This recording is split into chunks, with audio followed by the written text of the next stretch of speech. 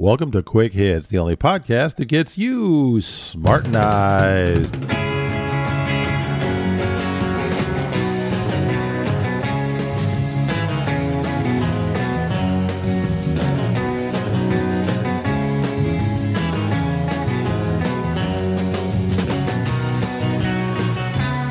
Today's episode, Government Cheese. You got to admire Mike Huckabee's sales pitch as he's trying to win the Republican nomination just for its sheer chutzpah. He's highlighting the fact that most of us don't like how much the government interferes with our lives. And he runs around, he's saying, well, we want to get the federal government out of your life so you can just live your normal life. Unless you're gay. If you're gay, then we want to pass a constitutional amendment that's going to limit your choices. But other than that, it's okay.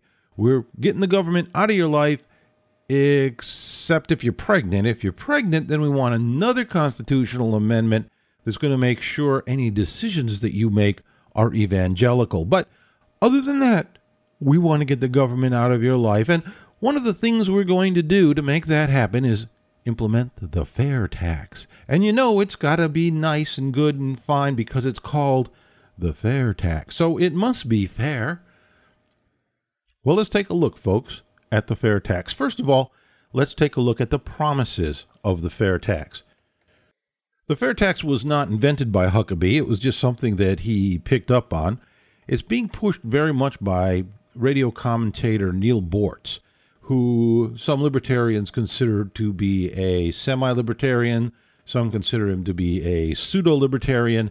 That's not a debate I'm going to get into right now. Neal's plan starts out with getting rid of all income taxes. All personal income taxes, Social Security tax, tax on investment, capital gains taxes, any kind of income tax gone.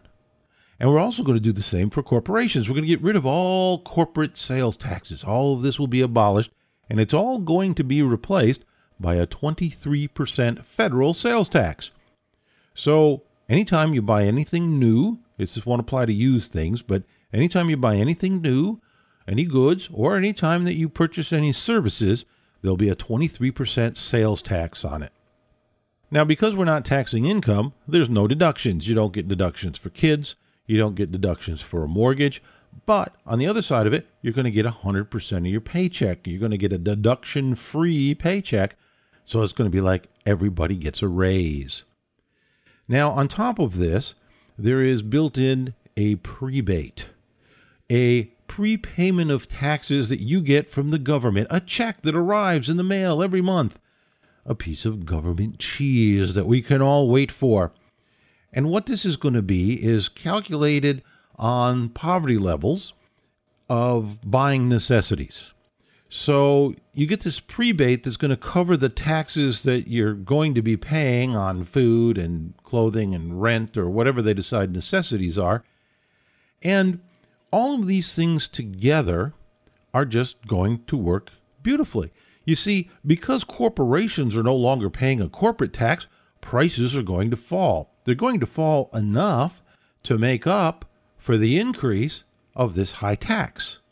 So everything is going to cost about the same.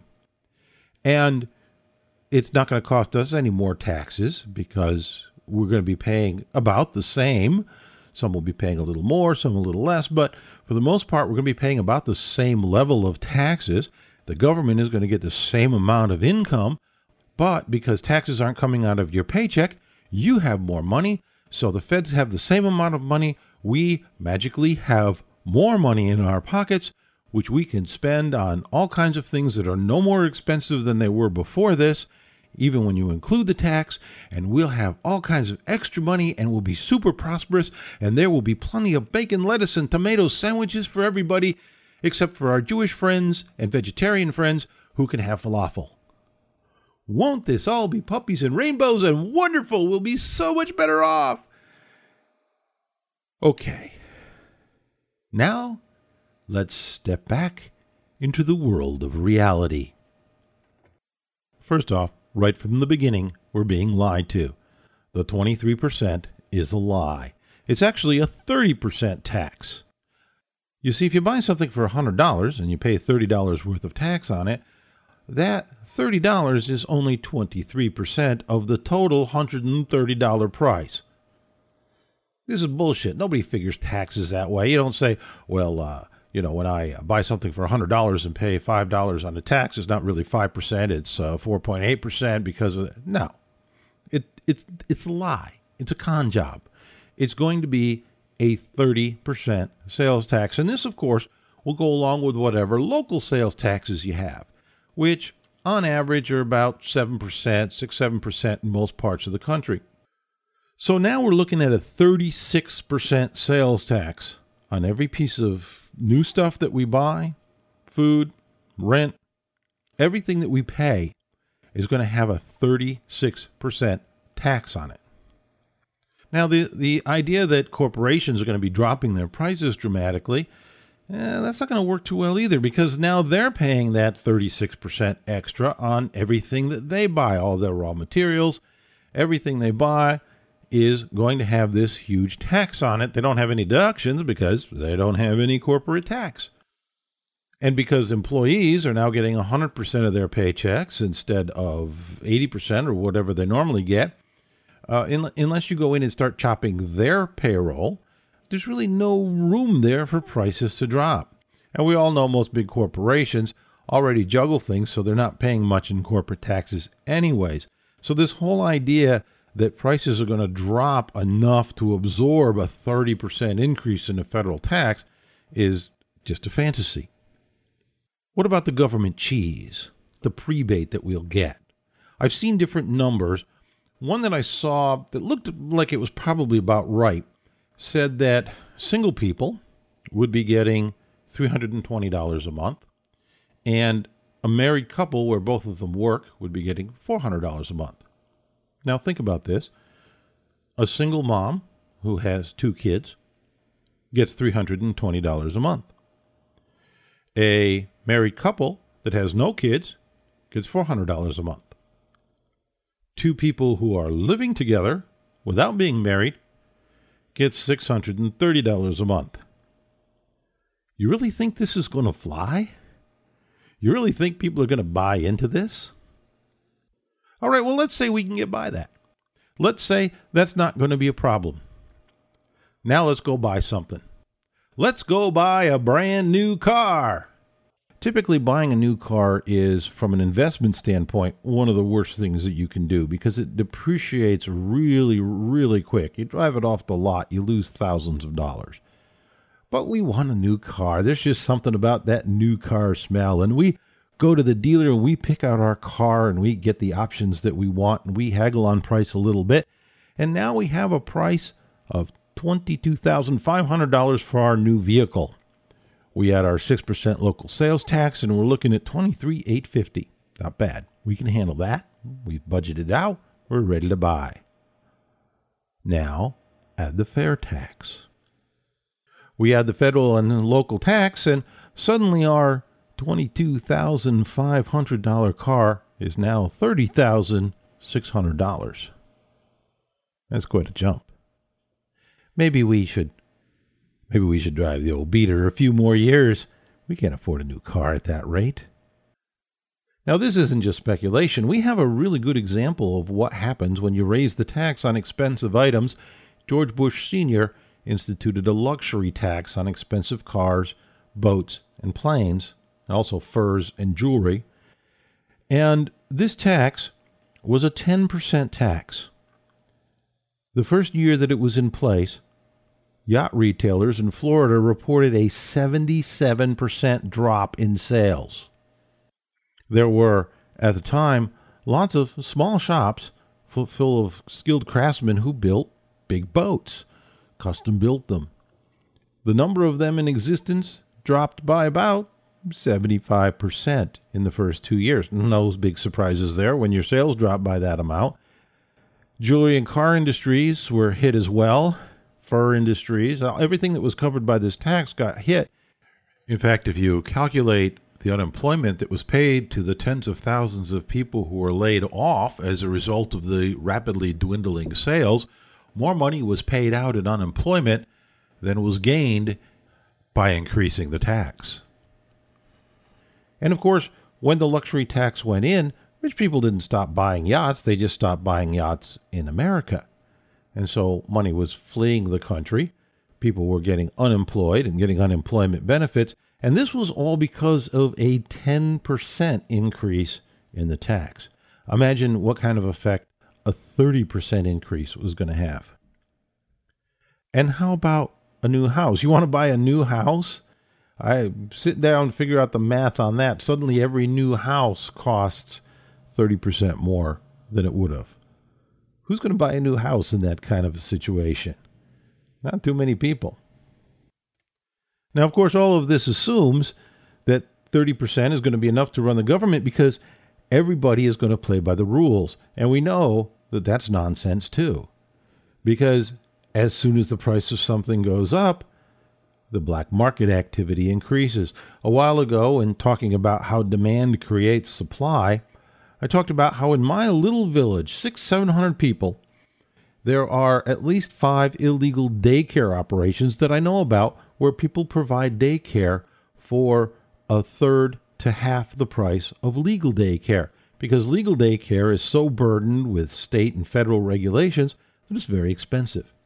And so all these people have set up their little illegal daycare in their homes, and you go and you pay cash, but instead of paying $200 a week to the daycare center, you're paying $75 a week or $100 a week cash for somebody to watch your kids. Now, what's going to happen if that $200 a week now becomes $260 a week? Suddenly, there's a new market out there, and there's room for even more black market activity. Now, frankly, I think black market activity is a pretty cool thing.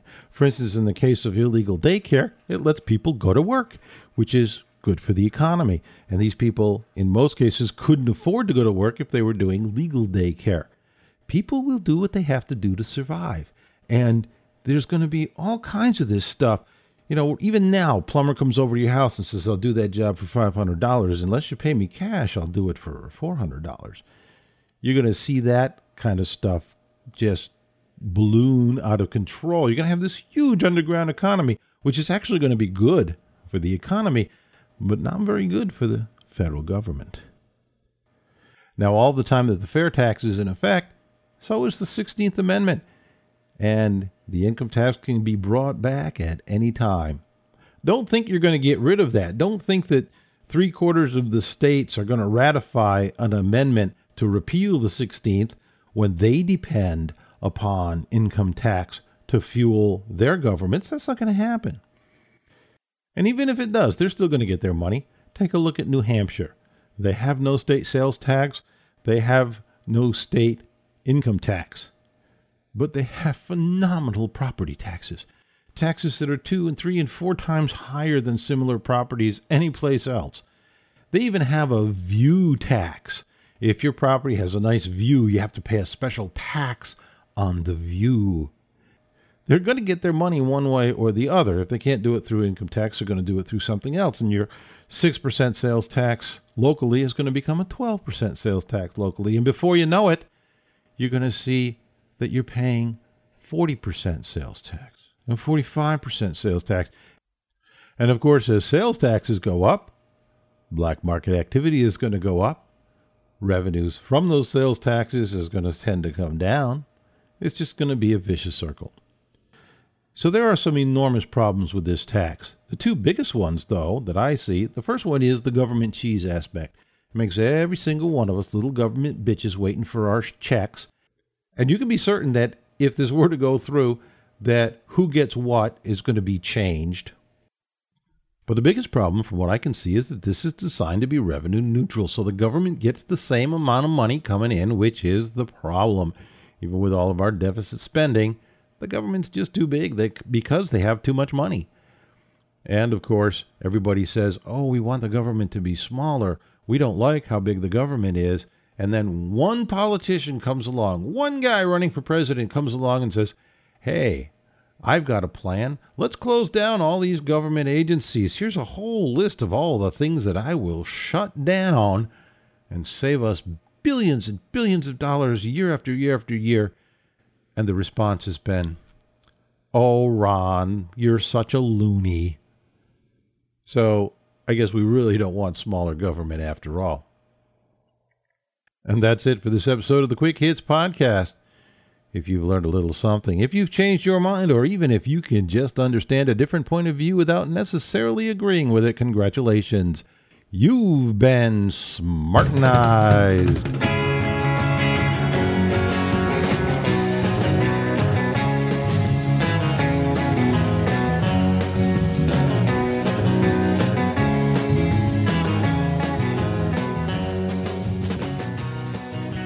And so now, on top of a podcast that's longer than it's supposed to be, at least by my own made-up rules, I have closing comments that are going to be longer than they normally are, because I got a phenomenal amount of email in response to my last rant, my last podcast.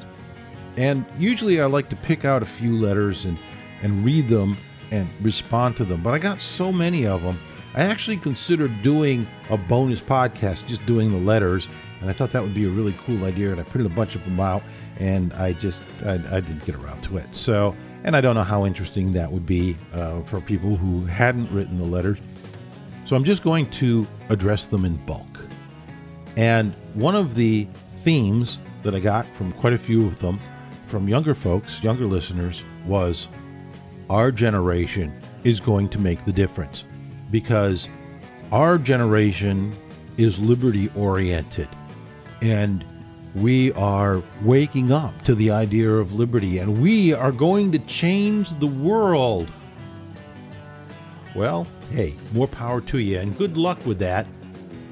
But it all sounds very familiar to me, because I'm on the very tail end of the baby boom generation. I got to watch most of what was going on. I kind of reached maturity in the 70s. I really didn't get to participate much in the 60s. But I watched it all. And our generation was going to change the world too. We were going to put an end to war.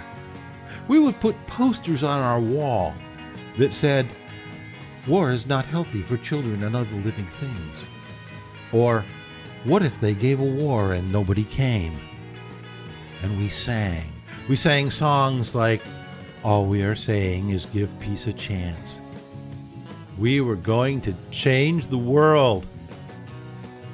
And, now, decades later, I could look back and say, yeah, we did. But our mistake, of course, was assuming that we were going to change it for the better. So again, I hope that you're right. I hope that a love of liberty is being instilled in young people enough to make a difference. But I see so much of we must have universal health care, and the government must take care of the less fortunate, and all of this, Hillary's thing with shared prosperity, which is really scary. I was watching television with my kids, and Hillary was on the screen saying something about shared prosperity, and at the same time they both said, "That's communism." I love those kids. They're so smart. But a lot of people are buying it. By the way, I have an idea. If Hillary gets the nomination, I have an idea for a Republican ad campaign. All they have to do is put up pictures of her, just a picture of her, and just underneath it put, "Isn't she a creepy bitch?" That's it. That could be their whole campaign slogan. "Isn't she a creepy bitch?" I think it would work really well. Anyways, young folks, your generation, change the world, great. But again, I've heard it before, and so I've got to be skeptical. And the bulk of what I got, most of what I got, were emails that said, cheer up. Don't be so down. Don't be so depressed. Cheer up. Have a cigar. Hang out with your friends. Have a good time. If you got to back off from being an activist, well, do it. Just relax. Just enjoy yourself, which is all advice that I have taken. In fact, it was advice that I took pretty much before I got it. Once I had the good rant out of my system, I felt pretty good. And I took my dog out for a walk and had a nice big fat cigar. So don't worry about me being too depressed. I mean, a lot of the way that you deal with the world is your own choice. you can say, oh man, things are just really horrible and falling apart, and the promise that was America is being slowly destroyed from the inside. Or you can say, hey, it's a beautiful day outside and my dog wants to go for a walk, and I'm going to go and party with some of my friends and enjoy yourself. And it's entirely up to you which path you take. Me, I choose the latter one. No matter how bad things get, I'm still going to do my best to enjoy myself, and I recommend that you do the same. And that's the end of this episode. So folks, never forget that the Quick Hits podcast is nothing more than a journal of one man's opinion, and therefore should not be taken too seriously.